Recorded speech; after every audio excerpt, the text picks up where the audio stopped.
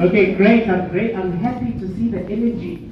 Wasn't Emmy amazing? Yeah. You know, met Emmy in Joburg, sorry, in Victoria, when we had the trainer school, and she's such an amazing lady. She's actually one of the a very good trainer who was a part of our team, and she was actually very great. And can we all give it up for her? I know you guys probably learn a lot from her as well, and I sure do learn a lot from her, and I'm learning a lot while I'm being here. Thank you very much for the hospitality, and thank you very much, Uganda. I think when I leave here, I must learn how to speak the language somehow.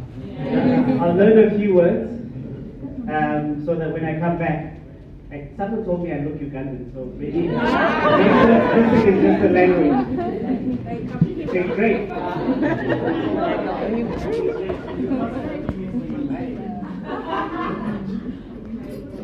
Okay, great. I'm excited today. Does everybody have their notebook? Yeah. Okay, great. I want to show you something before I start.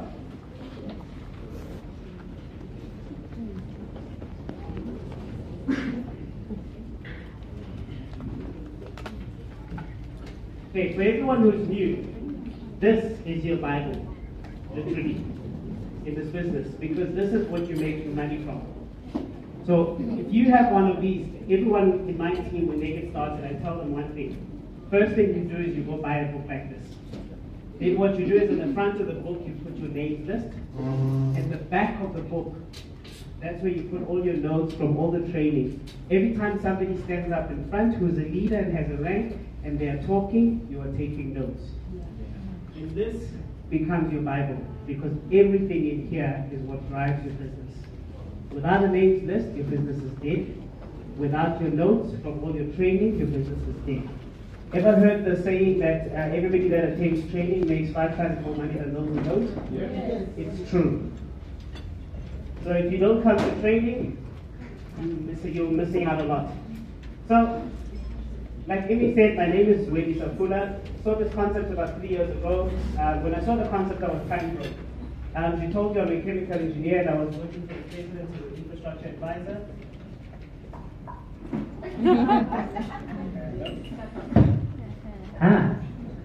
Okay, fine.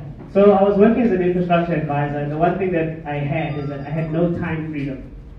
And because I had no time freedom, I did not have time to spend with my kids, did not have time to spend with my wife. Life was work, home, work, home, work, home. That was my life. We used to take 1 or 2 vacations a year, but in the past 3 years, thanks to God, we've taken over 31 vacations through this concept.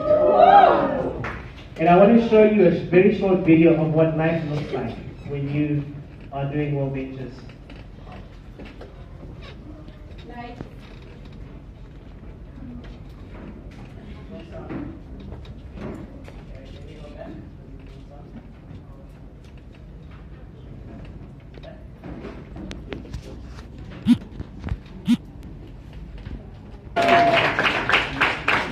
So when you said yes to World, please switch off lights. So when you said yes to World Ventures, that's a life you're subscribing to. But the most thing is this, that if you don't know that that's a life you're subscribing to, you miss the whole point. And then you wonder why your business is not moving. It's normally because you've forgotten why you got started in the first place.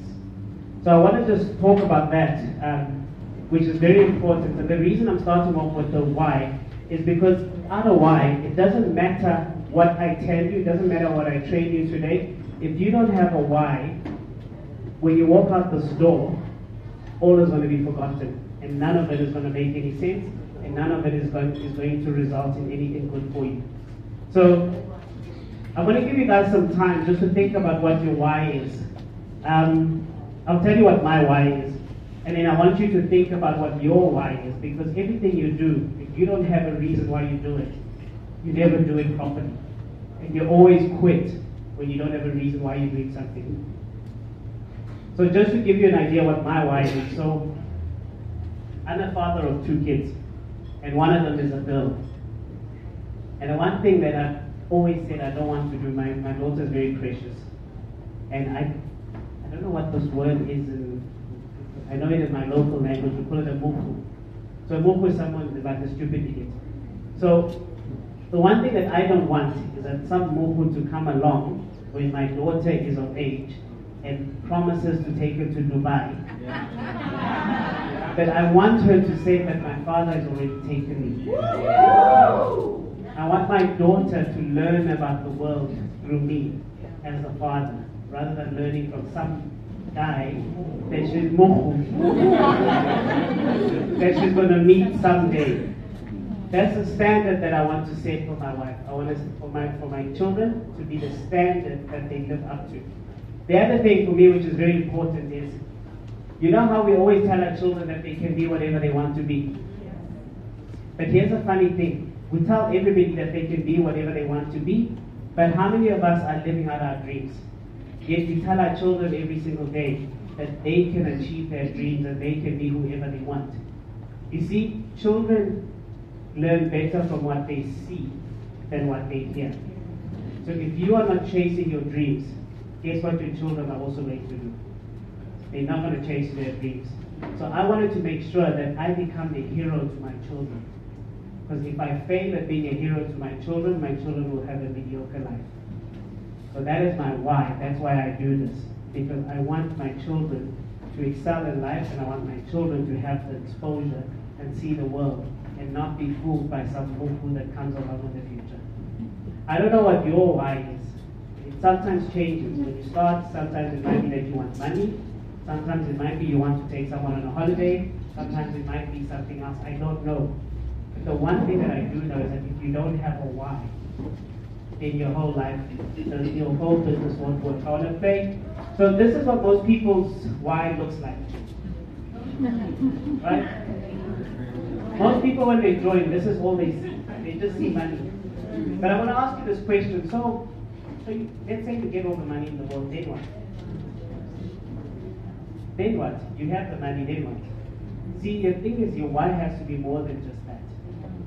Because money alone will never make you happy, will never make you fulfilled. And our slogan in this company is fun, freedom, and fulfillment. So that means there has to be fulfillment, and money doesn't fulfill anyone. So it's very important to understand your why, because when you understand your why, you understand what you're doing. I'm going to play you guys a very short video that I want you to watch, which explains exactly this concept. And this is from somebody that I listened to. He's a comedian, Michael Jr. He's a comedian, but he's a Christian comedian. So he goes around preaching, and he uses comedy to spread the gospel of God. So I'm going to... Oh, wait, it's at the end, sorry. I'm skipping too far. So you can put back the lights and I'll get to the video right now.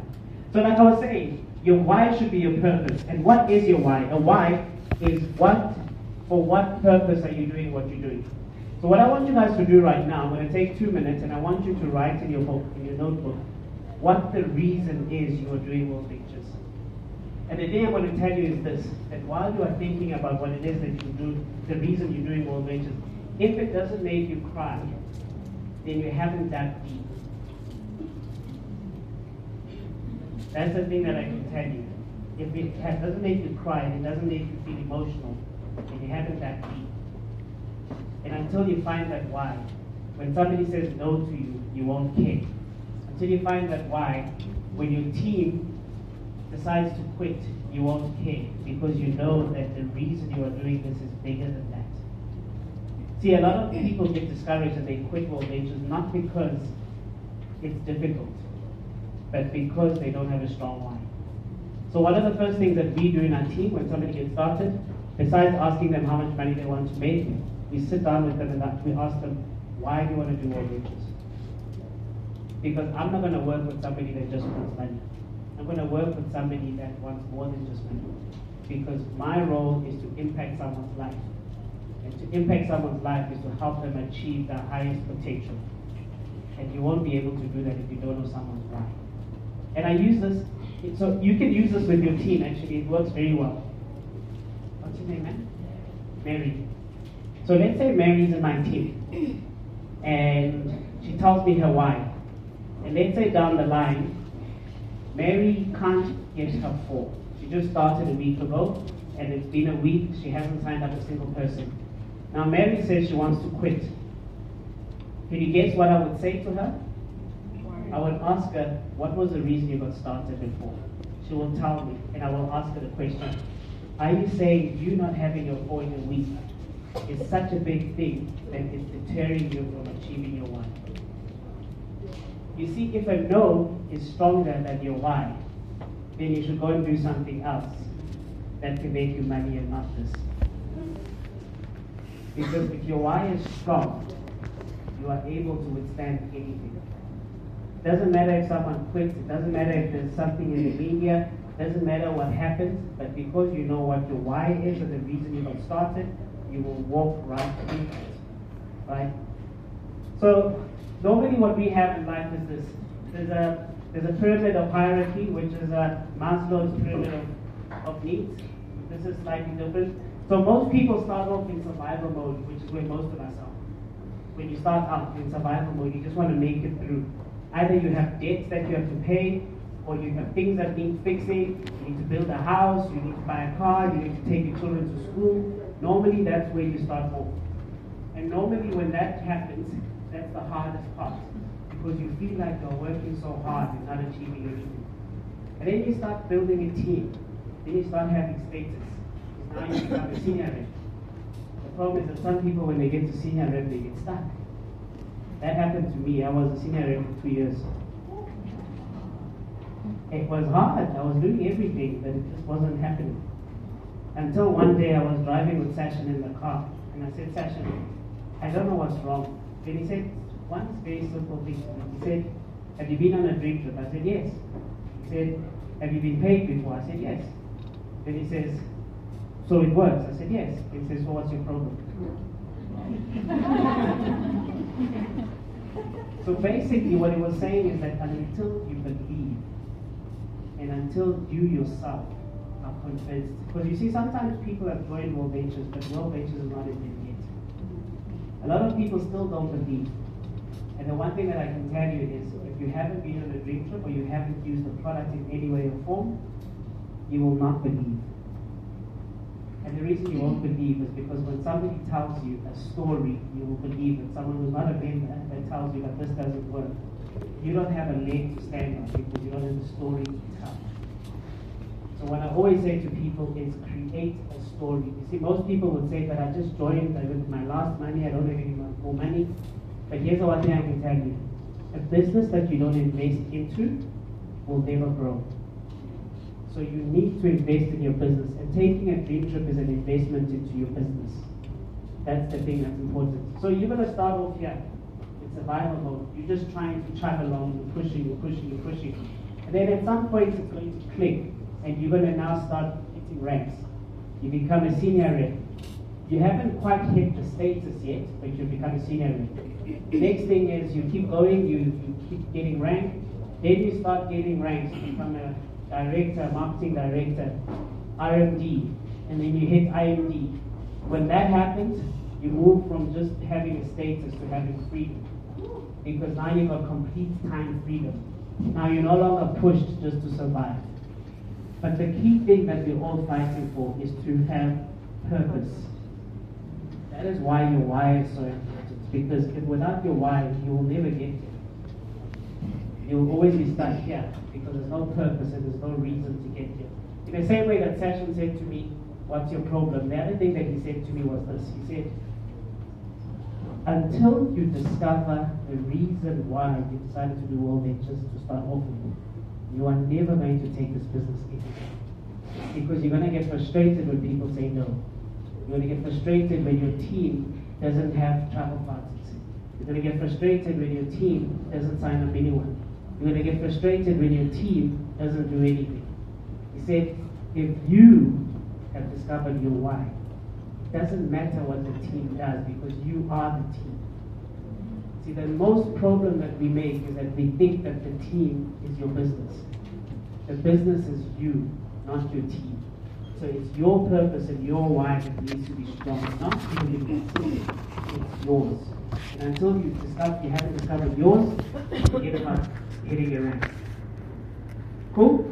Yeah. Okay. 5. So I'm going to tell you guys I'm going to show you guys a video. So I'm going to tell you a journey. So this business is a journey, and I'm going to share with you a journey that I went on a while back. So I'm a mountain biker, so I ride bicycles. I know it doesn't look like it. And I'm quite a sporty person. I ride mountain bikes until 3 years ago when I fell off my bike and hurt my back. But yeah, about 5 years ago, I used to belong to a club, and me being me, I was part of a club, and there was this lady in our club, and she said to me, she asked the question, who would like to join her on a race called Joburg to Sea. I didn't know what it meant. And I thought, okay, if this lady wants to do a race, I can do it too. Because that's the character I am. If anyone says they can do something, I can do it as well. So anyway, I decided I'll do this race, but I didn't know what it was. So you see, normally races are one day. You do 60 kilometers in a day or 30 kilometers in a day, and that would be the race done. So after I had decided I'm going to do this race, and here's a funny thing, when I decided to do the race, I had just come back from training, and not all venture training, but mountain bike training, and I was so tired, I was lying on the bathroom floor in my house, and it was so hot, and so in my house I've got porcelain tiles in the bathroom, so I was lying on the floor trying to cool down because the floor is cold. And I was excited, and then when I got the message, I read it and I said, yes, I'm doing this, I'm excited. And that's exactly what happens when you go to training, you get pumped up, and you think you can do everything. That was me, I was excited, I can do this. Then she says, who wants to join me on this race? I said, me. Raise my hand. Like in the same way, if I ask you guys who wants to be IMD, you're all going to say, me, right? So I did that. After I said that, and this was now in a group chat, one of my friends sends me a private message. He says, do you know what you just got yourself into? So I was like, yeah, she said she's doing a race, I'm going to do a race. It turns out that the race was 900 kilometers over 9 days. And can you imagine I'm lying on the floor and I find that out after I just said yes. And my whole back just went into a spasm. Because now I've enrolled for something which I didn't even know what it was. I'm going to show you what the race looks like so that you can understand the true nature of it.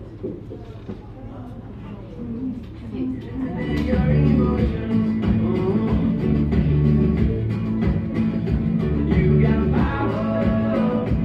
Whoa. I don't stop your heart, so many don't know.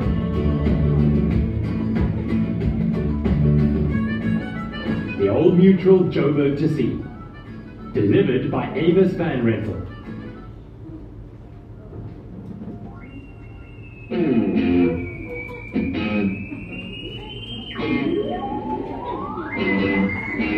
The Old Mutual Joburg to Sea is a 9-day, 900-kilometer mountain biking stage race across 4 provinces of South Africa. Starting at Karenbeef, about 50 kilometers south of Johannesburg, and finishing 9 days later in Scottsboro on the KwaZulu-Natal coast, with some of the most breathtaking riding in between. South Africa has some incredible mountain biking stage races. We believe Joburg to Sea is one of the best when it comes to great riding and value for money. So that's what Joburg to Sea looks like, right? Now, I had signed up for this thing not knowing what I was signing up for, right? Like most of you, when you sign up for World Ventures, you don't know, right? You get excited after the travel party, and you get excited, you say, I'm in. And all you're thinking is IMD. Most people think that, right? When you join World Ventures, you don't see all the other banks. All you see is IMD, right? But the thing is, most of us don't know that when you do sign up, the road is actually harder than we all think. There we go. So we all think that the road is easy until we start doing the race. So I did the race. So I trained for it like anything else you need to train for, right? Because you need to be ready. But what is it that you need to do in World Ventures to get ready for anything? First thing you need to do is make a list, right? So your journey starts with you making a list. If you haven't made a list, you can't, it's almost like you can't do a mountain bike race if you don't have a mountain bike. You agree with me? You can't do world ventures if you don't have a list. So that's the very first thing that you need to do, make a list. But here's the thing that we do, which is always a mistake. When people are supposed to make their list, what do they think of? Who has money? Who likes to travel? The one thing I learned is that the people that you think will do this will not. The people that will do this are those that you thought were not going to do it. So you always need to make sure when you make your list, you don't prejudge. So I was on my sponsor's chicken list for a very long time. And I was very angry with him actually after he showed this to me, because I had worked with him for 2 years in the same office. He never said a word about World Ventures. I booked a trip to go to Thailand for my anniversary. He didn't say a word. I bought timeshare while I was in Thailand. He didn't say a word. 2 years later, he says, oh, let's have coffee, and he shares World Ventures. I don't know why he had the courage by then, but he showed me World Ventures. And I was so mad, because a week before that, that's when I bought the timeshare. The timeshare cost me almost close to, what was it, was 10,000 euros by the timeshare. And I was so angry because this, what we have here, is so much better than timeshare. But I was so angry. But the thing is this, he was prejudging me because he thought I was too successful to do World Ventures. You don't know who's going to do this. And the thing that I know is this, people who are successful for a reason. And they're always hungry for more. So there are some people right now you don't want to put on your list because you are too scared, because you think they're too successful or they have it all. I'll tell you this, if you don't put them on your list and you do not show them, it's the same as seeing a beautiful girl that you like but you can't talk to her. The guys will understand. I don't know if they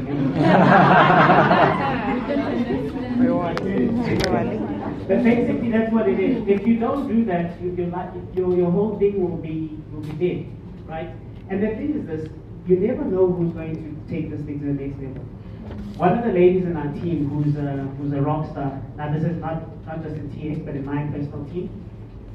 She was a successful businesswoman. She had 4 guest houses in Cape Town. They were very successful. And I could have easily said, no, but Ziggy is too successful. She's not going to do this. She's got 4 guest houses and they're doing very well. And her husband runs a big oil company in Nigeria. They don't need this. I could have said that. But the one thing when Marcus said, don't prejudge, I was like, okay, I'm going to show her. And I showed her, and she turned out to be the star in my team. Wow. So don't prejudge at all. Right? Everybody's name down. Right? But I always say to people, start off with the first 20 names. When you get started on day 1, start off with the first 20 names. The first 20 names are people closest to you. And why do you start with the people closest to you? Because if you mess up with them, they'll forgive you. But if you mess up with other people, they won't forgive you. So that's why you start off with the people closest to you. You know how many times I've seen somebody that I get started, and I say make a list of 20 names. They put all the people that they're not close to. And you're asking yourself, but why are you putting people you're not close to? Firstly, there isn't that level of trust.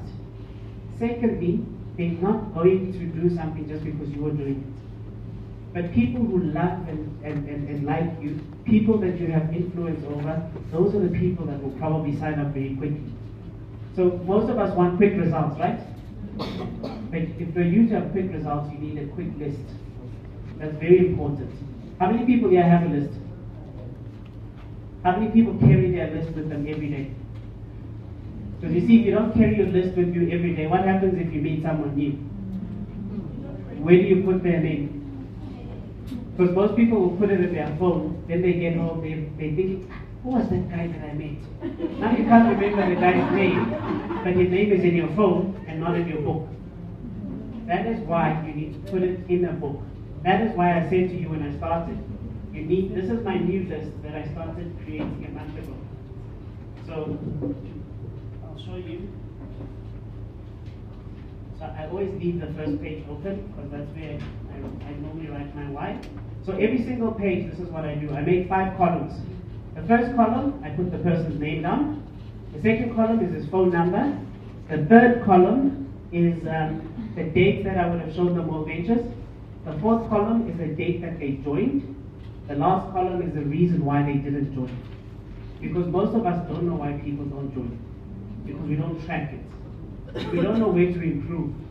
See, it's like when you go mountain biking, one of the things that you have to track is your heart rate, right? The other thing you need to track is your power ratio.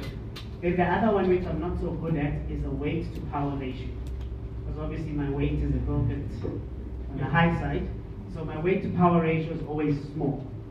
But if you don't track those things, you don't know are you improving or you're not improving.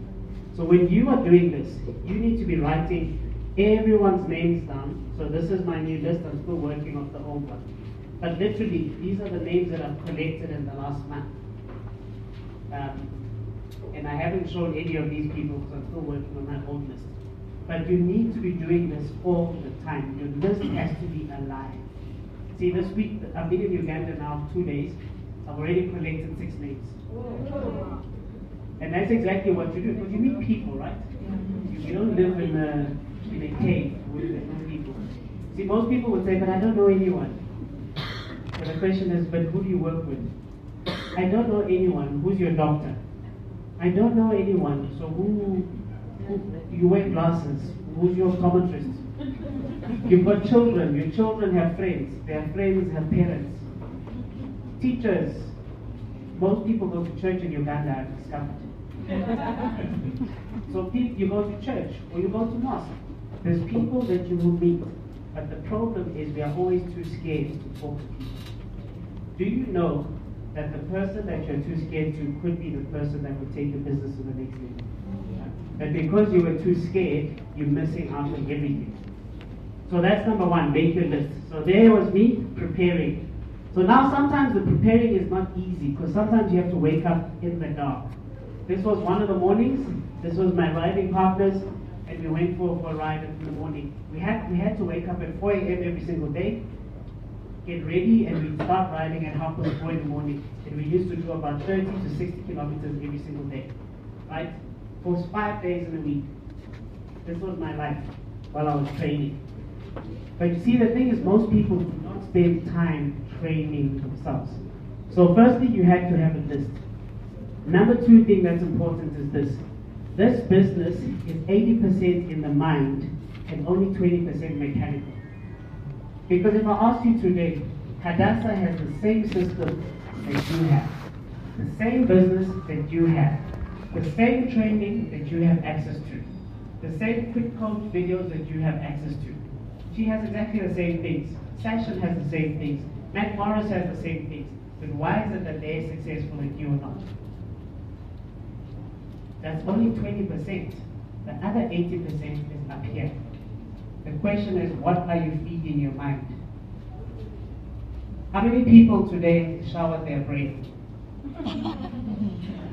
Because you take a shower every day, right? And it doesn't go out of fashion.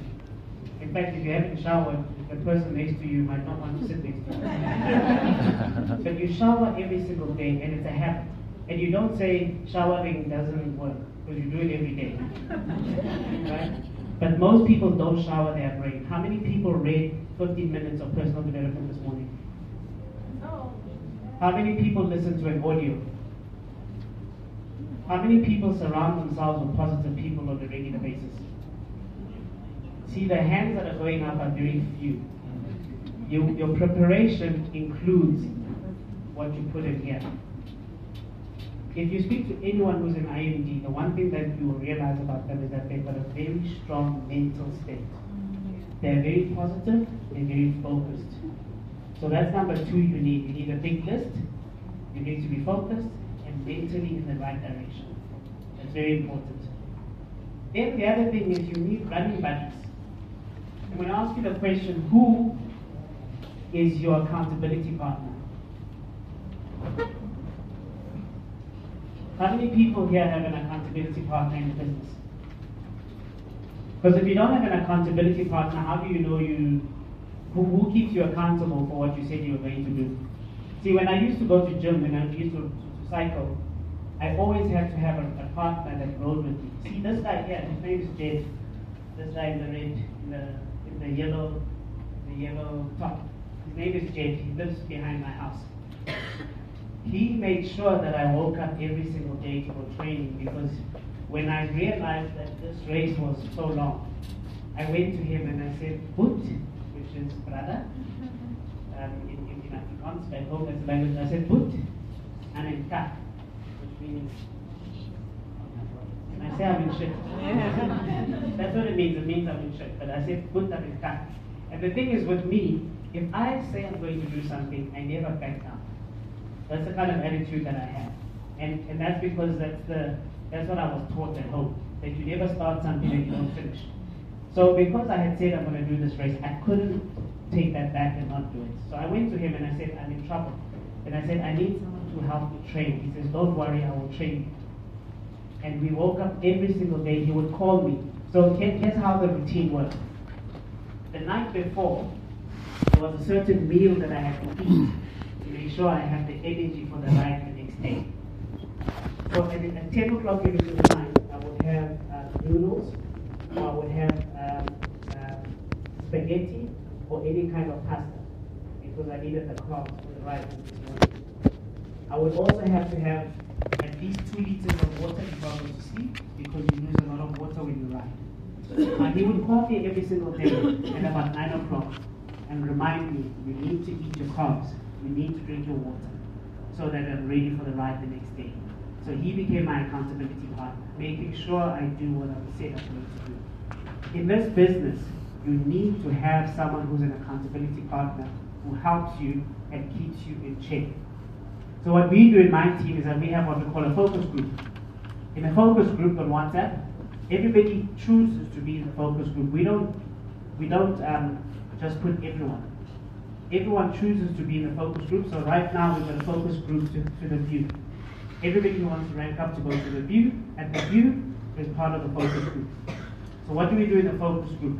Every single day, you post how many exposures you've done. So there's 3 things that we track. How many exposures you've done? Actually, it's not more than 3. How many exposures you've done? How many on-the-spot sign-ups you had? How many forms do you have that are filled in? And how many home launches have you done? And the last thing is how many people you've booked to the next event. Because that's also quite important. Johnny Wimbrey says, if you need to inspect what you expect. So if you're not tracking any numbers, then you are not going to win. It's like being blindfolded and being given a gun, and they say shoot at a target, but no one tells you what the target is. So you've just got a gun and you're just shooting, hoping to hit something. So if you build your business like that, you are not going to win. You need to have a target, focus, and you must track certain numbers.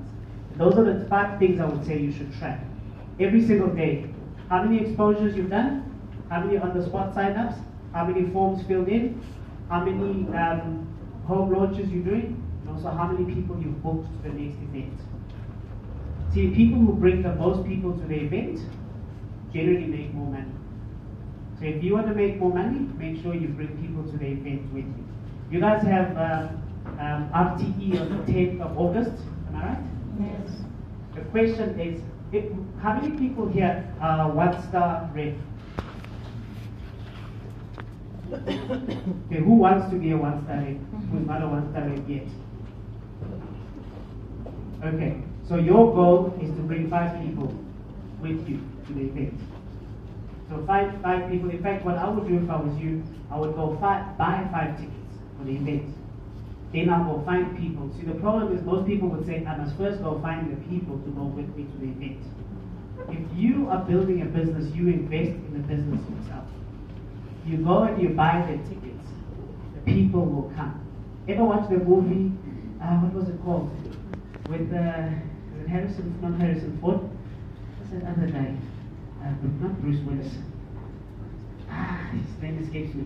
But there was a movie that he did where he built this baseball pitch. And he kept having a dream, and they kept telling him, if you build it, they will come. exactly the same thing with your business. If you invest in your business, the people will come. If you invest, that's one thing that I learned from my MBA, which I've used always in my business, is for your business to grow, you need to invest in it. Every single business does that. For them to grow, they put money in so that the business can grow. The problem is a lot of people have a scarcity mentality. What they do is that they say, no, I don't have the money to invest in my business. It is not easy to invest in the business, but the rewards are very good. It's the same as cycling. You can't take out what you haven't put in. So you can't expect that your business will grow if you haven't put anything into it. So if you want to be a 5-star, a 1-star rep, make sure you've got 5 people engaging with our team. So if I were you, I don't know if the tickets are already up for sale. Yes. So you should buy 5 tickets and make sure you bring 5 people with you. And this is a rule that Session always says. If you want to grow your business, you need to go find 5 new people. So if your business is stopped and stagnant, go find 5 new people. And that's how you will grow out of it. Like now, when I came back from Hong Kong, I said to Session, I want to rank up the LEV. He said to me, very easy is really go and find 5 new people and build 2 new lineages to 150 each. And I said, okay, fine, I'll do it.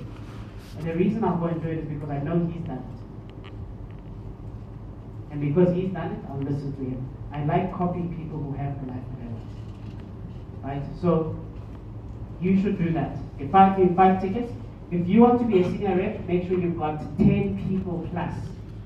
And here's what's going to happen. If you are a senior rep right now, and you have less than 10 people at the next event, guess where you're going to be? You're going to lose your rank. Because that's how you can track. If you don't have 10 people as a senior rep at the next event, you're probably not going to be a senior rep very soon. Next thing, if you want to be a director, you need to have 25 plus people at the event. If you want to be a marketing director, you need to have 50 people at the event. I didn't say 50 personals, I said 50 people in your team have to be at the event. But here's what amateurs will do. If I signed her up, and she signed her up, and she signed her up, an amateur will call her and ask her, has Mary booked her ticket? Has she booked her ticket? A professional skips her, goes directly to her, gets her to get a ticket, then phones her and says, your downline's on a ticket, how come you don't have it? That's how we build. We don't go to the person that's been there the longest. We go to the newest person and we make sure that they book the event. Because how does it feel? You are the upline, you have it booked, and your downline is underperforming you. So that's why it's important to be close to the people in your team. You are not there to manage people, but you are there to grow through people. And the only way you can do that is by being close to the newest person in your team. The most important person in your team is the newest person, not the person who's been there a long time, because they've got bad habits already. But the new person, you can start afresh. Like Matt Morris says, it's easier to give birth than to resurrect the dead. So find new people. Right? So that's part of getting ready for something, right? But here's the thing, I was excited. This was the start of the race. I was excited, pumped up. I had done my training. I thought, yes, now I'm ready. And guess what? On day 1, we were all excited day. First 10 kilometers of the race. After 5Ks, there was a steep hill. The steep hill went on for 4 kilometers. It was hard. Even though I had trained, it was hard. And that was just at the beginning. So some of you in your business right now are feeling like it's hard, you haven't get your 4. But I'll tell you this, if you stick to it and you keep doing what you're supposed to do, you will get your 4, you will get through the hard thing. The first 4Ks of this race, for me was hard. I could have quit because it was steep. It was so steep. I think it was a 15-degree gradient, which I had to cycle up. You haven't warmed up. The body's cold. And now this thing is like, the first thing you see is a hill. Some of you are having adversity right now in your business. The one thing I know is that our business has a cycle. You have adversity, then you have prosperity, then you hit a plateau, then you either have adversity again or prosperity. But the thing is this, some people start with adversity, some people start with prosperity. But you don't know who starts where. Even when you get started, you don't know where you're going to start. The question is, are you going to let your why take you through difficult times? And I don't care who you are, you will definitely have adversity in your business and a plateau at some point. Speak to any IMD, they will tell you there was a point when they lost a team or when they were not signing up people. Sachin saw 146 people who said no before he got his first yes. But guess what? He saw 146 people in 1 month. See, some of you, the problem is you are seeing only 10 people in a month. So getting to 146 is going to be very hard and very painful. But if you do it quick, you forget. So that's why it's important to keep going. So after the first day, I made it through the first hit. It was the longest I had ever ridden. The first day is the longest day of the race. It's 125 kilometers. We rode. The first half was hard. I was cramping because I'd never done anything longer than 60 km during my training. I was cramping. The last few kilometers were all uphill. I was cramping. I was in pain. But I made it all the way to the end of day 1. Right? You can picture that as signing up one person. Right? Because remember, you haven't trained, you haven't been doing this, you are still learning, you're going to make mistakes, you're going to fall over, you're going to trip, you're going to say the wrong things, people are going to laugh at you, and you need to build that thick skin. So it's going to be hard. The first day is not going to be easy. The first month is not going to be easy. But you just need to keep pushing. So I made it through day 1. I was like, yeah, I've done it. Day 2 came, was 110 kilometers the second day. That was also hard, but I made it through. Third day came. My riding partner, the lady that I told you about, she started dehydrating. So we had to stop so that she can be seen by an ambulance. And that's what's going to happen in your team. Someone is going to slow you down because they can't keep up with your pace. And the question is, what are you going to do at that point in time? Are you going to quit and focus on the person that's slowing you down, or are you going to continue and finish the race?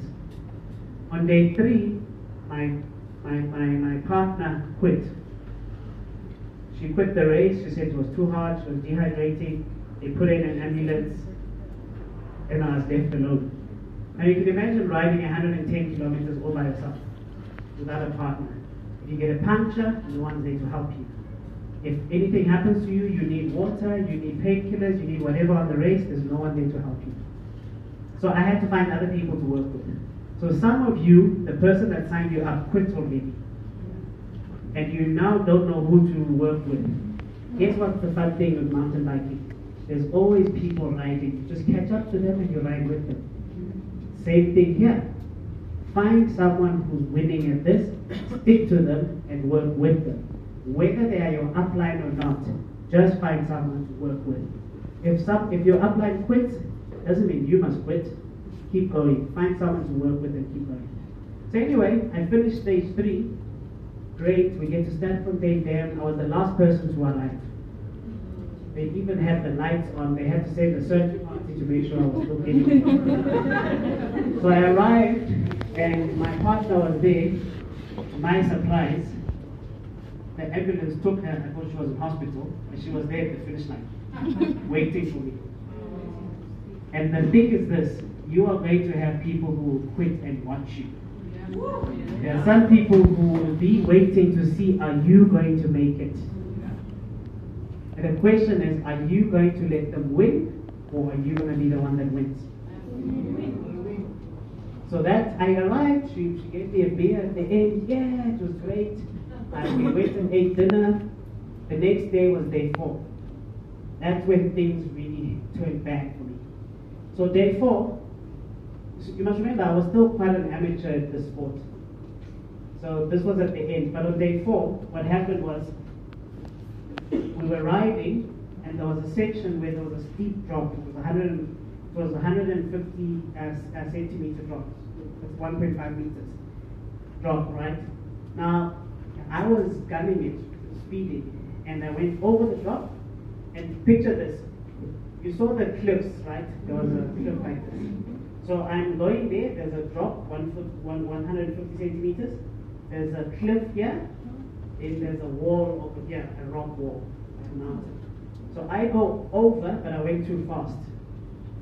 And then I tried to stabilize. I couldn't. I tried to hold on to the side of the mountain. I hit a rock, broke my hand. At that time when I broke my hand, I was still warm, so I wasn't feeling the pain. So I continued riding. And as I continued riding, the pain started coming. So there was an ambulance halfway through. I stopped. I said to the guy, I hit my hand, I don't know what's wrong. I don't think it's broken. Can you just strap it and I'll keep going? So he just puts the bandage on, straps my hand, I keep going. And now, picture this, my hand's broken, and now we're going through a very rocky section. So my hands are doing this the whole time. I get to the second ambulance, I'm in tears. But I'm like, you know what? I'm going to keep going. And you know what made me keep going? When I did the race, when I signed up for the race and I found out what it was, I had made a decision that I'm going to do this for a cause.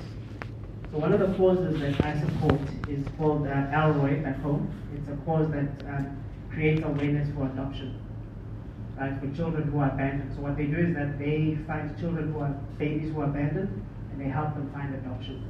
So I do a lot of awareness for them. And I had decided that I was going to do it for them. Now, had I quit on that day when I broke my hand, the money that I was raising for them, they wouldn't have gotten. Because the way I was raising money was, for every kilometer I ride, people had to donate a certain amount. So, for example, you would say I would donate $1 for every kilometer.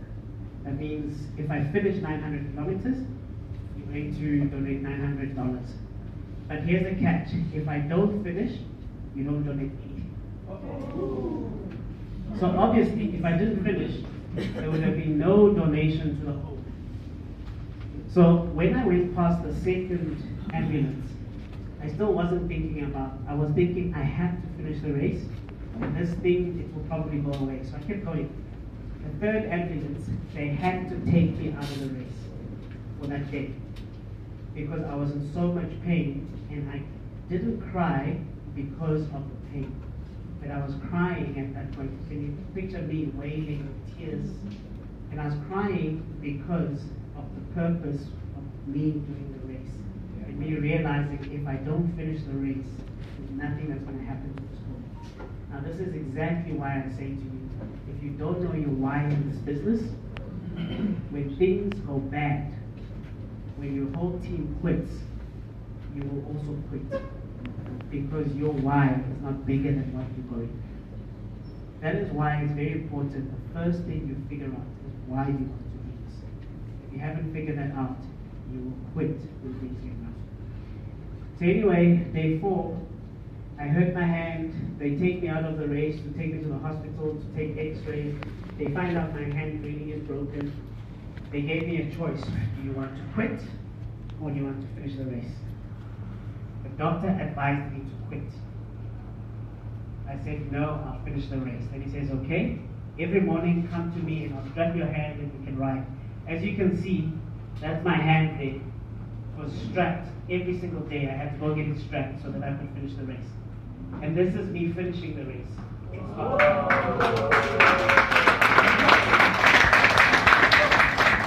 And you can see I was even smiling. That's my wife there. That's me smiling. I'd forgotten about the pain because of the joy I had when I finished the race. That's how you're going to look when you make IMD 1. Yeah. Because you did not quit and you kept going. Regardless what came across, you still kept going.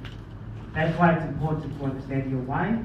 That's why it's important to train and be ready for when you're going to get there.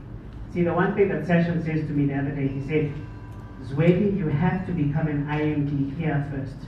Yeah. before you receive it. Then he says every single thing in life that was created was first created in the mind before it became a reality. But the thing is, most of us want it to be reality first before we have it in the mind. You must know what it feels like to be an IMD. The other day, Session posted on Facebook, he says, I talk a lot about Session because he's my coach, and I listen to him a lot, and I learn a lot from him. He posted on Facebook, on Instagram, and he says, he has just received, he's just placed an order to the universe for a Gulfstream 500 private jet. And that's exactly what he says to me every day. He says, place the order to the universe. Say what you want. How many people do affirmations every day and they say what it is that they want? See, the thing is, if you don't say it, it doesn't happen.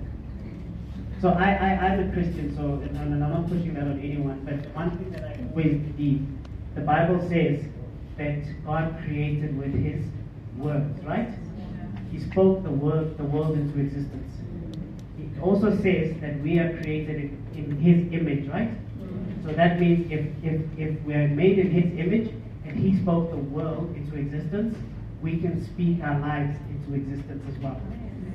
So if you don't do your affirmations and you don't talk about what you want, you will never have it. Because one thing I know is that if you don't say it, you don't believe it also. Some people say they believe they're going to be IMDs, but who have you ever told that you're going to be IMD? Some people believe they're going to be IMD, but have you gone to go look at the house that you would buy when you become IMD? Have you gone to look at the car that you will drive when you become IMD? See, you can't have something unless you've seen it before. That's why if you've never been exposed to something, you don't crave for it. It's like, this is not a good example, but I'm going to use it anyway. It's like someone who takes drugs. Before they took drugs, they never missed drugs. They were never exposed to it, so they never had a need to take drugs. But after being exposed, then they want more. Same as wanting to become an IMD. First, you need to see it and be exposed to what that life looks like, so that you yourself can then want it and take the action to get to it. That's very important. What I want to do now, before I go on to the next section, I want to play this video quickly. Is the sound? Make sure the sound is good.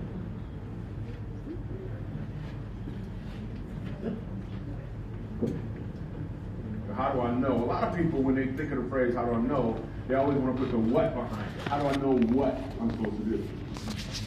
The question that you really should ask is, how do I know why? New people that you are going to go talk to, where you're going to find 6 new people.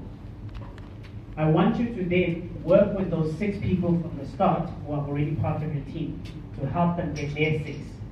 But it doesn't mean that you neglect getting your own 6. See, the problem with most people is that they stop trying to get their own customers and they focus on these ones to get customers. Marco Seta always says, your number one job in World Ventures is to recruit and train, recruit and train. And if you're not doing that, your business is not going to grow. So consistently go look for new people. Don't just say, I've got my 6 now, they're going to do the work. It doesn't work that way. Right? So what we're going to do, go find 6 people in your team who are working and go help them. Then go find 6 new people. Make a list of 6 people that you're going to go find. And this makes sure that you are targeted at building your business. You are not just shooting at blanks. But you are saying, you are strategizing, you're saying, I'm working with this one, and I'm going to work through them and make sure that we get something. Because the important thing is this, the person who's taking action is the person that's sponsoring a cell phone regularly.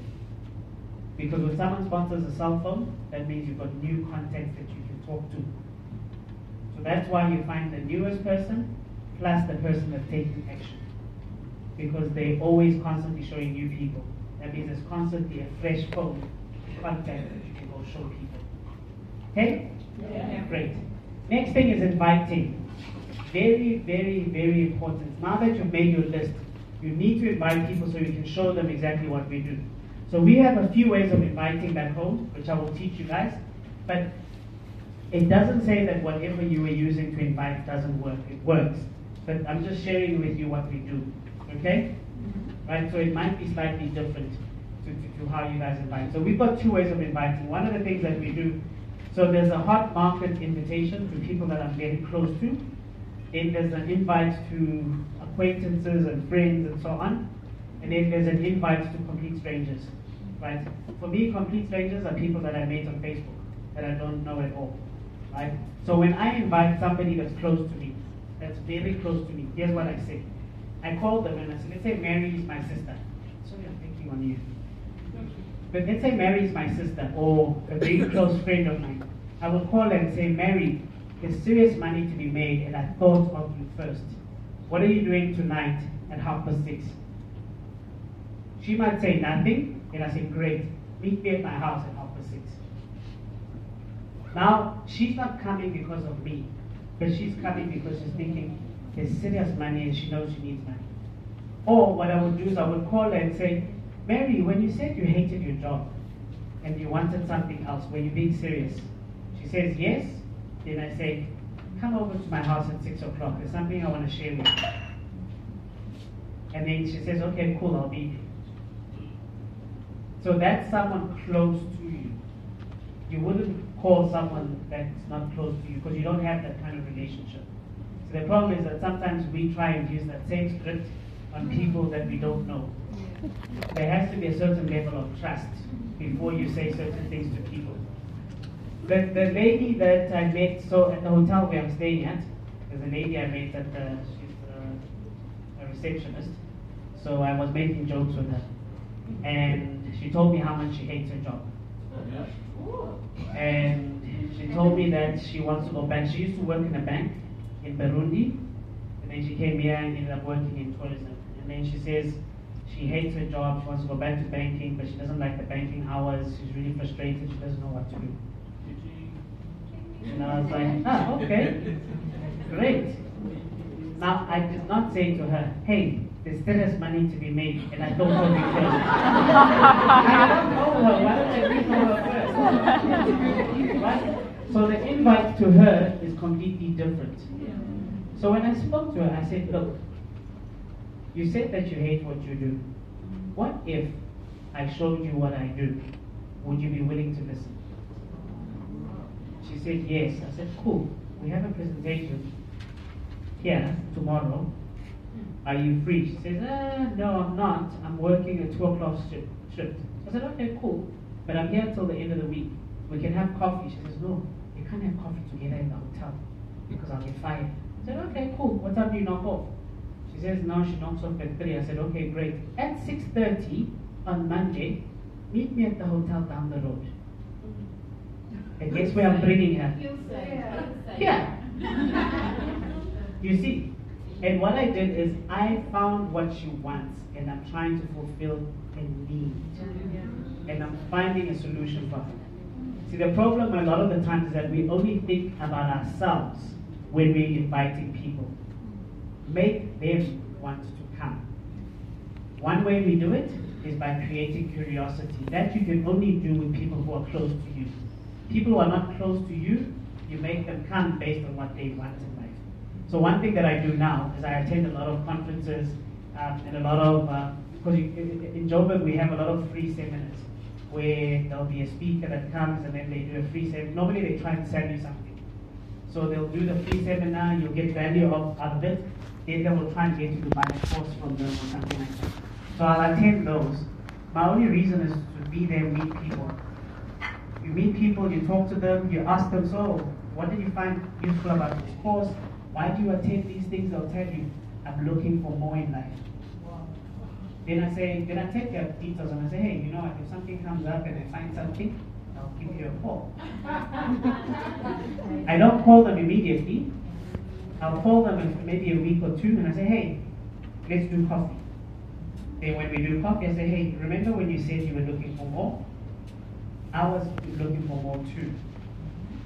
I was working 40 to 12 hours every single day working for the presidency. and I was hurtful. So hurtful means I was sick tired. That's in Afrikaans. So I was hurtful and I was looking for more. And I found it. And this thing that I found is going viral. It's big. And I'm showing it to everybody that's willing to listen. And I'm going to take this all over the world. I don't know if it's a fit for you or not, but I'm sharing it with you because you said to me that you were looking for more. Is that true? They say yes. I say, okay, great. Press play. And that's it. I've already done the 3-step setup, and I'm fulfilling a need that they have.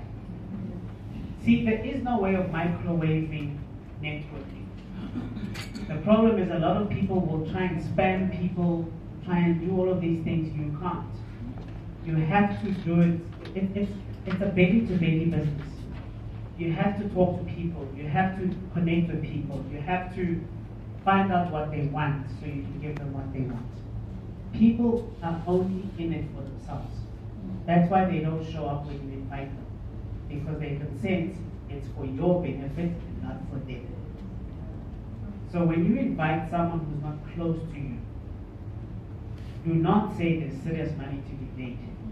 And do not say I'm making an announcement to my closest friends and family at my house. Please come. Because they're thinking, since when am I your closest friend and family? So you don't do that. But if you say, hey, listen, we've been having a chat and this is what you said, and you said you needed this. What if I showed you something? Would you be willing to listen? Sometimes I even do that with people on Facebook. So this is the new thing I'm testing out. I don't know if it works yet. So I reached out to this lady on Facebook. So she liked my picture from the hot air balloon, which was an old picture. You know when people stalk your old pictures? So Facebook is very nice. If someone likes it, it doesn't matter how old you posted it, it brings it up. So when it brought it up, I was like, okay, I don't know this person, but hey, they like my picture. So I sent her a message and I said, hey, how are you doing? Thank you for liking my picture. She says, oh, you seem to travel a lot. I said, yeah, it's fun, isn't it? She was like, yeah, I wish I could do it. Then I said to her, listen, I see your profile says you live in Pretoria. I'm looking to expand my business into Pretoria, right? And I know you love travel, and I think you're an open-minded person based on what I saw in your profile. Is that true? She then responded and said, hey, Mr. Profile Analyst.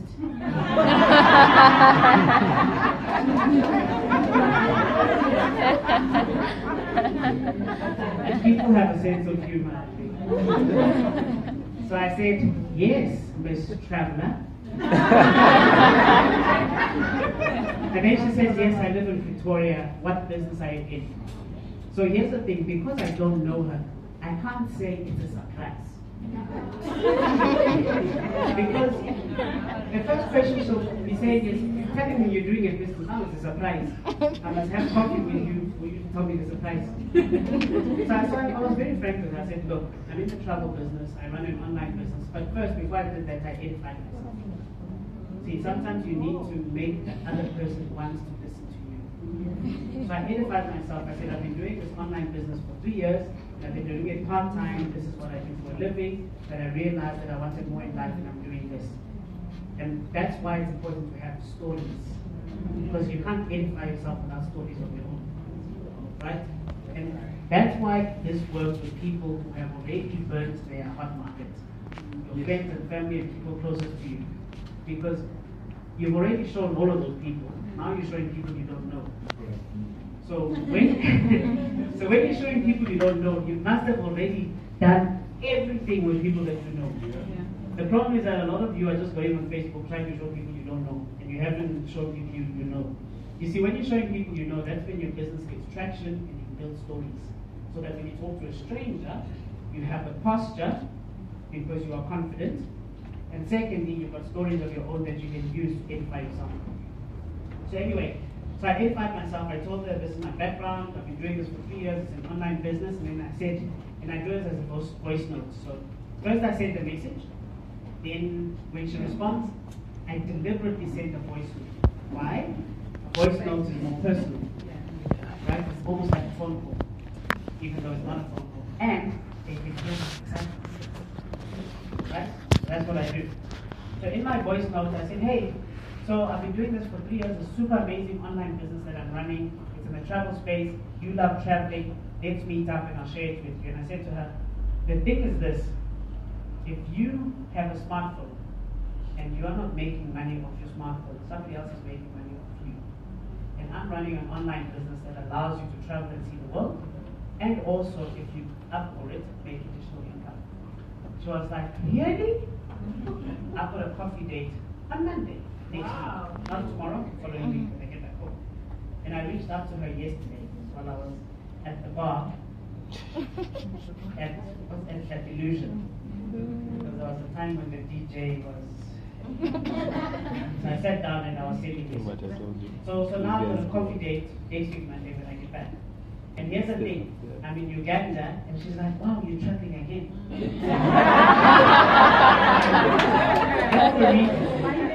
So imagine you are sitting at Lawrence, and you are having dinner, and you are earning points to travel more, and you post it on social media, and they said, oh, you are earning points, and you're doing it again. Let's meet, I want to earn points too. You see how you're creating a story. Exactly what you do. So anyway, so I'm meeting with them. So that's cold market. The other way I do cold market is this. I reach out to people and I compliment them on their profile. Right? These are people on social media. I compliment them on their profile, and depending on the vibe I get, this is something that I say to them. I always say, your profile has great potential, and I think you would be great at what I do. Are you open to having a listen? They'll either say yes or no. If they say yes, great. If they say no, well, next. But here's the thing I'll tell you is on social media you have to kiss a lot of frogs before you find the prince. So don't assume you're just going to sit back and do social media and you win at this. You still need to do face-to-face meetings. That's why what I do is whenever I meet on social media, I take them off social media as quickly as possible so that we become friends now, face-to-face. That's what I do. Okay, so that's enough about that, right? So the next thing is presenting, right? So here's the thing, most people are scared of presenting because they're thinking I'm going to be standing in front of people. So here's what I'm going to say to you. The only way to get over being scared of presenting is presenting. There is no other way. The same, the only way of getting over the fear of getting an injection is by just getting an injection. That's what it is. So you're going to have to present. You cannot share with people if you're not presenting. And the thing is, presenting can be playing the video and then saying at the end, what did you like most, and closing. That's also presenting. But the thing is this, that people that you are close to, they don't just want to watch the video, they want to hear your experience. So that's why it's important, after you've shown someone the video, is to tell them your experience and just share. And the way that I always look at it, when you're talking in front of people, it's just like having a conversation with one person. That's what it is. Forget about everybody else. Choose someone. See, I chose Mary today because I'm having a conversation with Mary. It's made it easier to talk to all of you. And that's what it's all about. So you have to present, and the more you present, the better you get at it. Right? So you need to present, but you cannot present if you haven't invited. Right? And remember, when you're presenting, what are you doing? You are just sharing the information. You are not collecting a decision. You are just sharing. See, the problem you guys, well, I'm not just saying you guys, but most people have, even back home, is a lot of people have the problem they're scared of collecting a decision, so they don't present because they're scared of the rejection afterwards. Let me ask you a question. When you tell your friends about a movie that you like, that they might not like, do you care what they say afterwards? You're telling them about the movie, you're just sharing your movie. Or let me ask you this. I'm sure this has happened to everyone. You have a girlfriend or a boyfriend. You like them to bits, your friends don't like them. But you still tell your friends about your girlfriend, your boyfriend, don't you? Yeah. You don't care what they say, right?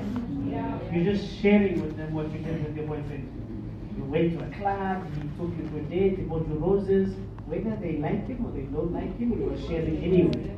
That's exactly what we do. We are just sharing. So that's what presenting is. It's just sharing to people. That's why IC stands for invite, share, not invite, sell. See, we are sharing. We are not salespeople. A salesperson has to convince you. A salesperson has to tell you about all the benefits and tell you why you should do this and why you should do something else. And then there always is a catch with a salesperson. But we don't do that. We just share. If you like it, you like it. If you don't, you don't. And that's it. Not everybody's going to do it. Some will, some won't. So, right? So that's what we do. So that's what presenting is. It's just sharing. And if you are really scared of talking, play the video. And just say, hey, my friend, I want you to see this video.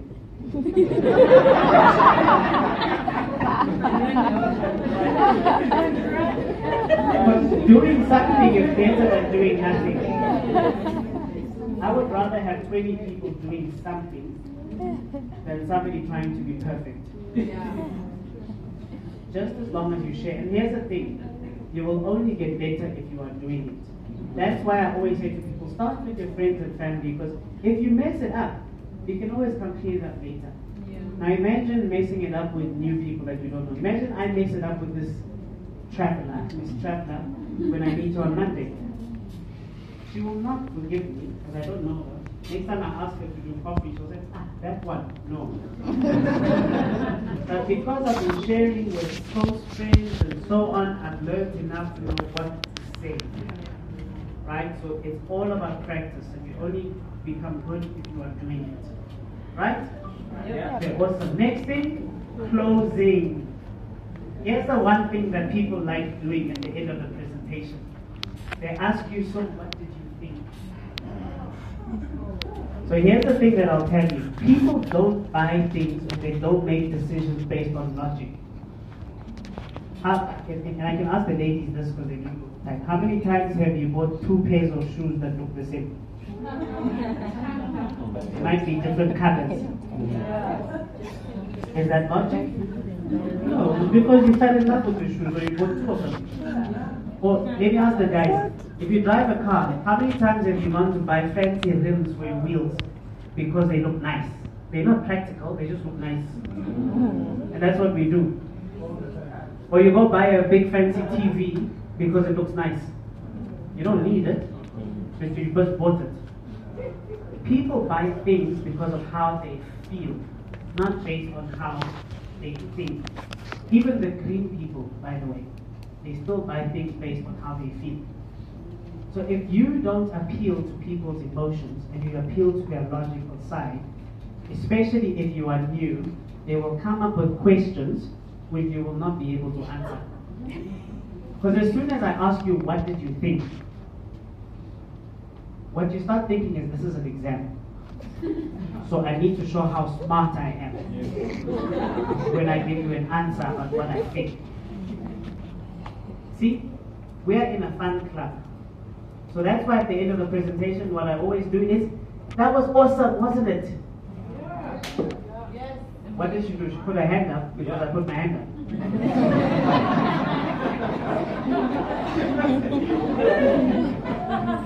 And everyone will do that. If you say, that was awesome, wasn't it? And you put your hand up, they'll give you a high five. Especially if you are smiling. People like people who are happy. So be happy and smile and give a high five. So after they say, yes, it was, you say, great, so what did you like most? The travel, the business, or both? Then you smile. If they say the travel, you say, great. What did you like, platinum or gold? And then they'll say gold, they'll either say gold or platinum, or they might ask a question. And here's the thing that I do. So back home, we are quite brutal in the way that we close. So if someone says they have questions, so here's what I say. I say, great. Before I answer your questions, do you have $150 to get started?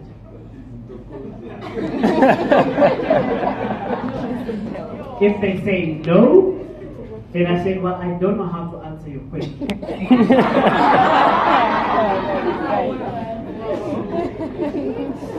It was even better when we still had a different price for gold or platinum. Because they would ask me, so why are you asking? I said, because my answer to you will depend on which one you like.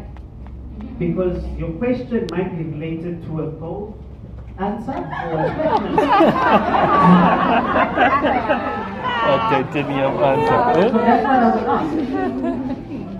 Because the one thing you don't want to do, you don't want to present after the presentation is over. Some of you are answering questions representing what was presented up front. Because what you are doing when you do that, you are de-edifying the person who was presenting, and you are de-edifying the video that they just saw. That is why it's important to not try and answer questions and get the person to say yes or no. And here's the thing, most people, their problem is not the product. The problem is not the business. The problem is whether or not they have the money to pay for it. That 90% of the objections I've had have always been because somebody doesn't have the money to pay for it. So if you get the money issue out the way, then you can really deal with the real issue. Because if they have the money and they're asking questions, they should be asking questions of, well, how does it work? Can I get it to work? Can I do it? That kind of thing. And also, you get two kinds of questions. There are questions that can I do it? And there are questions which are trying to find out why I shouldn't do it. So a why I shouldn't do it question is like this. But isn't this a pyramid scheme? Because that person is trying to find a reason why they shouldn't do it.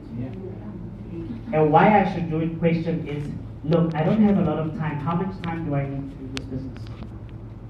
See, that is, okay, I want to do this, but I don't know how much time I need. So when you are closing, you need to start thinking about what the person is saying. The problem is a lot of you are trying to close the sale, you are not listening to the person. You know, when people talk, they say a lot of things. But if you are one-track minded, you miss everything they say. And you just keep trying to close the sale when they were trying to get something for them to be able to make a decision. So when someone says, I have a question, get the money issue out the way. That's number one. So you've done two things. By saying which one did you like most, the travel, the business, or both, they will tell you, I like the travel or I like the business. So already you know they like it. The next thing is they want, obviously if you like something, you want it, right? Yeah. So the next thing is, okay, do you have the money for it? If you have the money, then great. Then the next question would be, how much time does this take? Or I need to go talk to my wife or whatever. But if you've already taken away the money issue and the wanting it issue, normally those questions will come. That's what I found. Right? So very important, you need to know whether they liked it or not. But you don't say, did you like it or didn't you? You ask them, which one did you like? If you give people options, they choose what you give them. If you say, did you like it or not, you've given them a not option. And they're going to say not, maybe. And sometimes they say not because they think they can't afford it, not because they don't want it. So always say, what did you like most, the travel, the business, or both?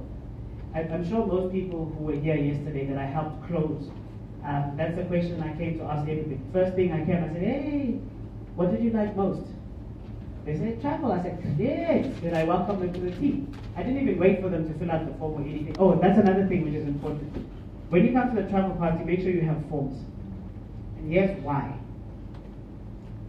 Not everybody will pay and get started on the spot.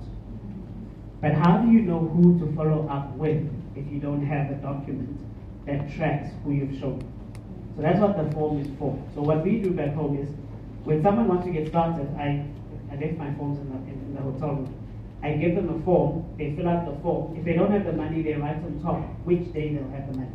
So I know when I should follow up with them. Because if I don't know, they didn't fill out the form, they didn't put a date, I don't know when to follow up. Now I become a stalker. Yeah. So that's why it's important to have a form to take the details and also take the date when they're going to get started. Right? Then now you've got a record of when you're going to follow up. Sometimes what I even do, if they've given me all the details, including their credit card details, I don't call them on the day they said they're going to start. I I just process the form. But if you go and do a contract with MTN, you sign the contract, they don't phone you at the end of the month to say, and by the way, you signed the contract, I'm going to deduct from your bank account. Do they?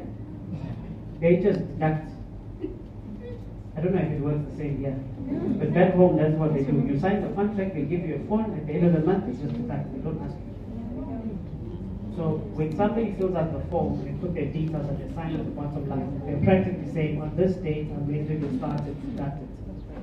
Do you know how many times people phone me and say, I didn't want to start?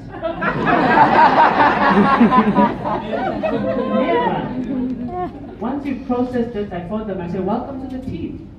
They're like, what team? I said, oh, I processed your form. Like, oh, okay, am I doing this? I say, yes. That's basically what we do. Because you made the decision already, and you said when you're getting started. And if they start saying, no, but I didn't want to get started, I say, but my friend, you said, and I believe you to be a person of your word. So now, if you are a person of integrity, and you said I should do this, and I based it on what you said. So now you are saying something different. What's wrong? What happened? Did someone die? Then they start realizing that, yeah. Because the thing is, people will play games with you. You must learn how to play games with them too. Okay. Another thing with closing, obviously you have objections, right? Yeah. So what's the biggest objection that you guys get? Money. The money problem. Okay. And here's how I counter it. Money is never the reason why people don't do things. How many times have you bought something that you did not have money for? So the question really is, do you want this or don't you want it? They only say, yes, I do want it. And I said, okay, so you can make a plan. What can we sell so that you can get started? Or I'll ask them, so what do we need to do to make sure that you can get started? Because think about it, money is never a reason why people don't do things. So I'll tell you a story about back home. So an 18-year-old that finishes high school that wants to go to university. So at home, before you can register at university, you need to pay a registration fee. The registration fee would normally be about $300 or $400. Now, sometimes an 18-year-old does not have $300 or $400. Either he doesn't have it or his family doesn't have it. But the child still goes to the school to go register. If an 18-year-old can raise $400 to go and register at school, hoping that they're going to get a degree and hopefully get a job, which is uncertain. If you are an adult and you can go and raise $150, what does that say about you?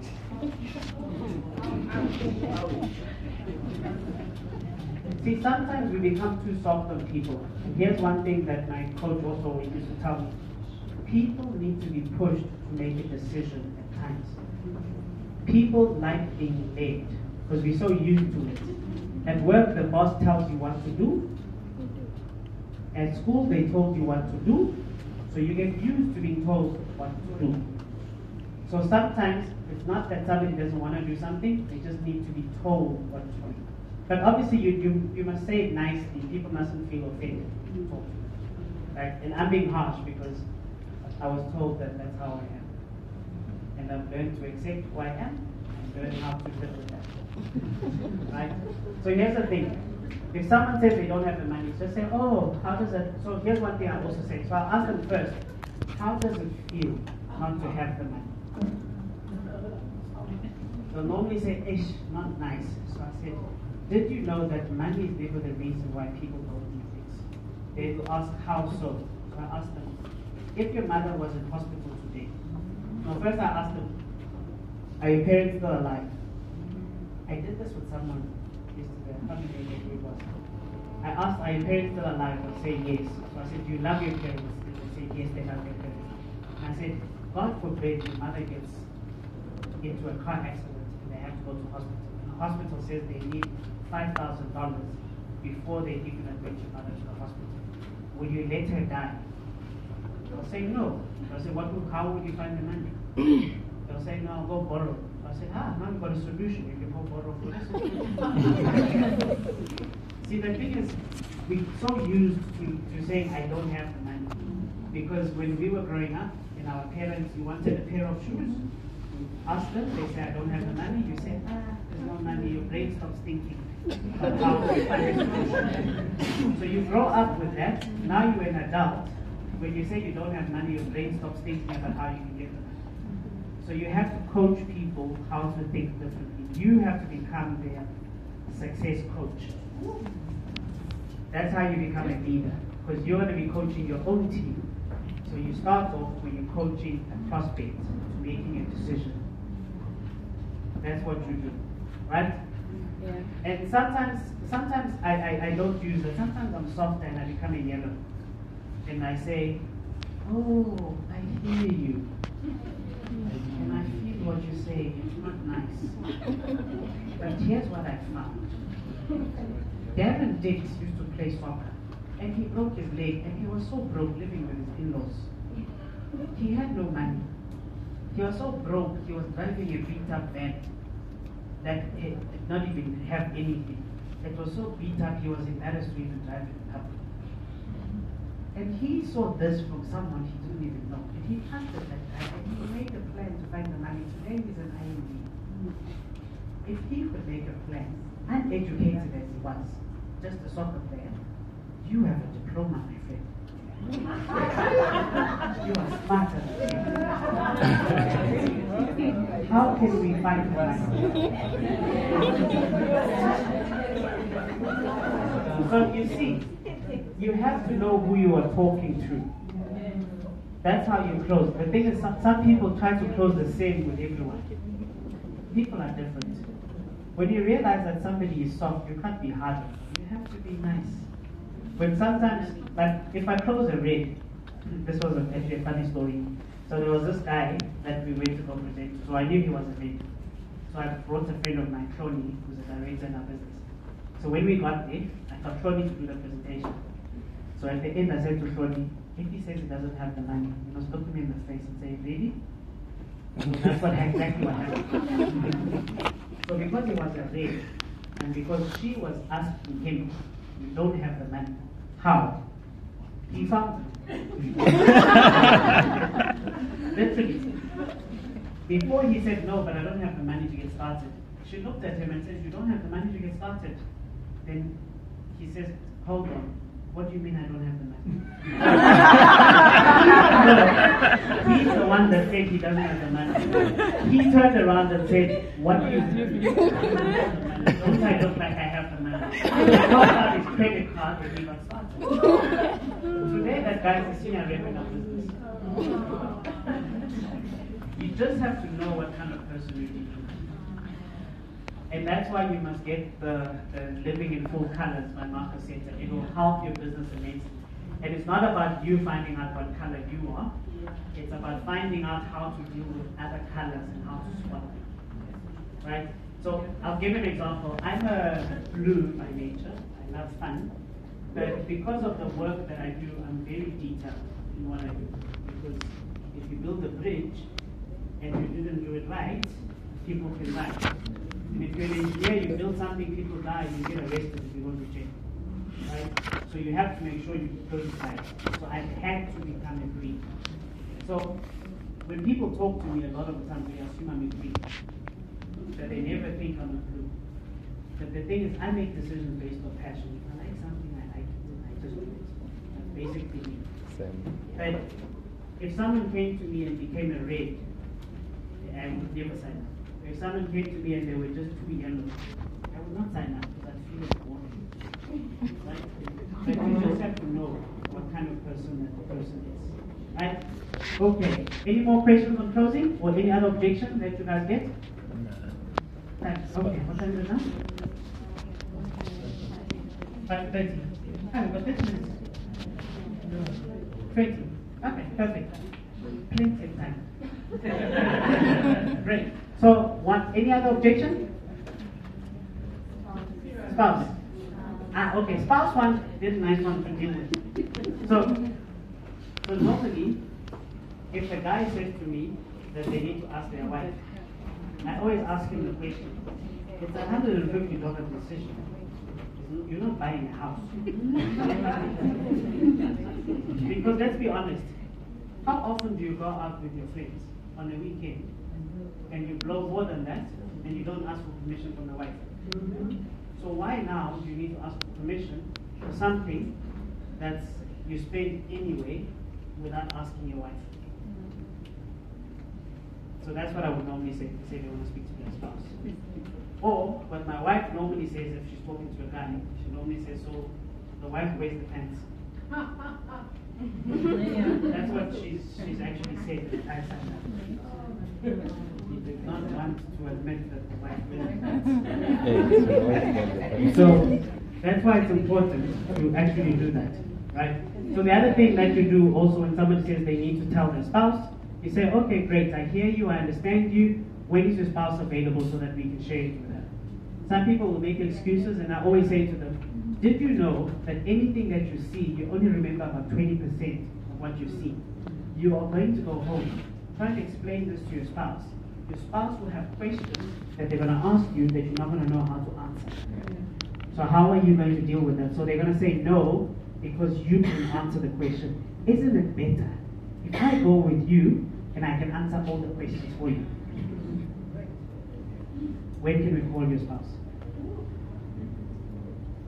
Because what you don't want someone to do, you don't want them to go home and show someone something that they can't explain. Because obviously the spouse is going to say no. They're going to say, you're going to put money in this thing, and you don't even understand it. Especially if it's a woman, because women ask lots of questions. They'll ask, you're going to spend $150 and $41 every month. And what are you going to get from it? Then they don't know. We're going to travel. How? Where are the trips? And you can't answer that. So that's why it's important for you to say to them, look, I know you are excited, you want to go show your spouse, but how about we do it together so that I can help answer questions that your spouse will have? Can we call her and go see her right now? Or can we call her to make an appointment right now? And make sure you make the call before they leave. Don't let them go without you doing that. Right? Okay, great. Yes, sir.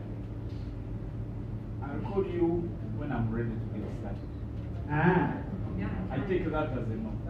So when someone says, I'll call you when I'm ready to get started, normally what I ask them is, how long do you need to make a decision?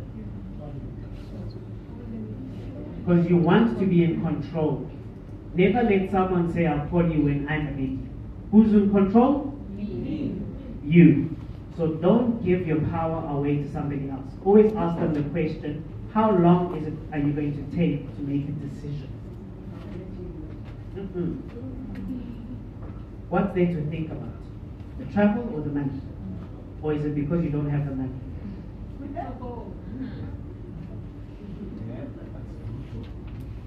So you need to be frank with people. Sometimes when people say to me, look, I need to think about it, sometimes I'll say to them, you know what? Let's be honest with each other. What are you going to need for you to be able to make a decision and for us to do business today? What's missing? What's the bottom line? Then the real reason comes out. Okay.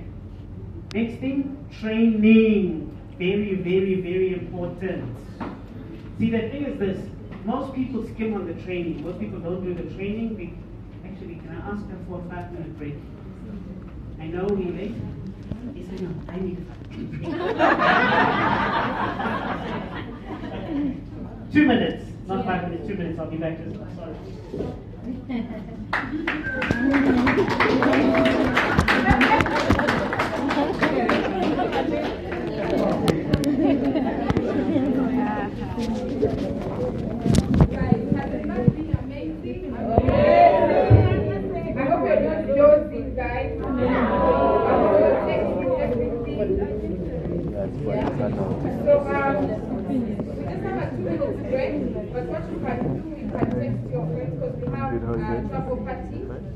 Guys, who's talking?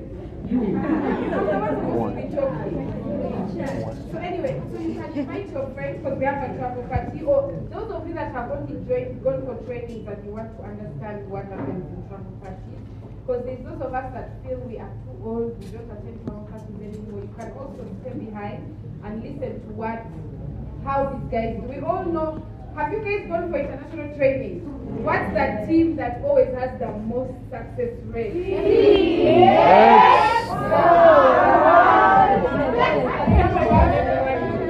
So let's have a musical break and the trainer comes back.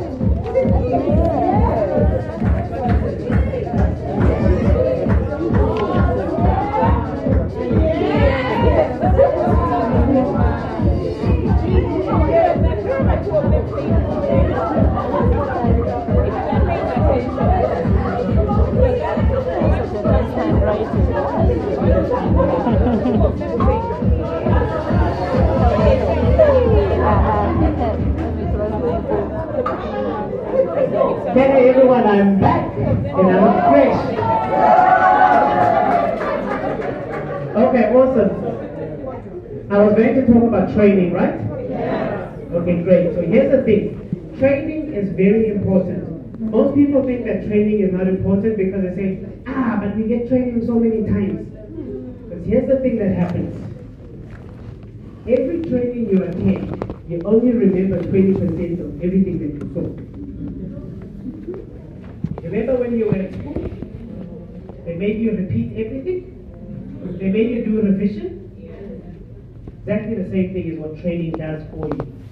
Because I don't care how smart you are, but research has shown that even the greatest genius doesn't remember more than 50% of what they saw. Especially if you're going to be in a training for a few hours. You'll only remember 50% if you are a real genius.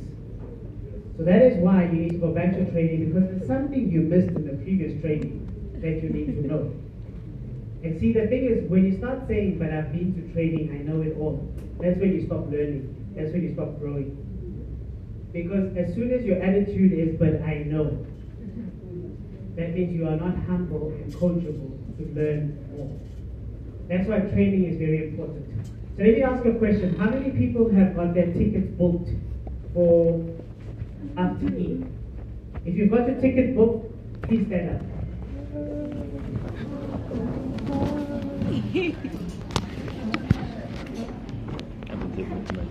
How much is a ticket for RTE? $40.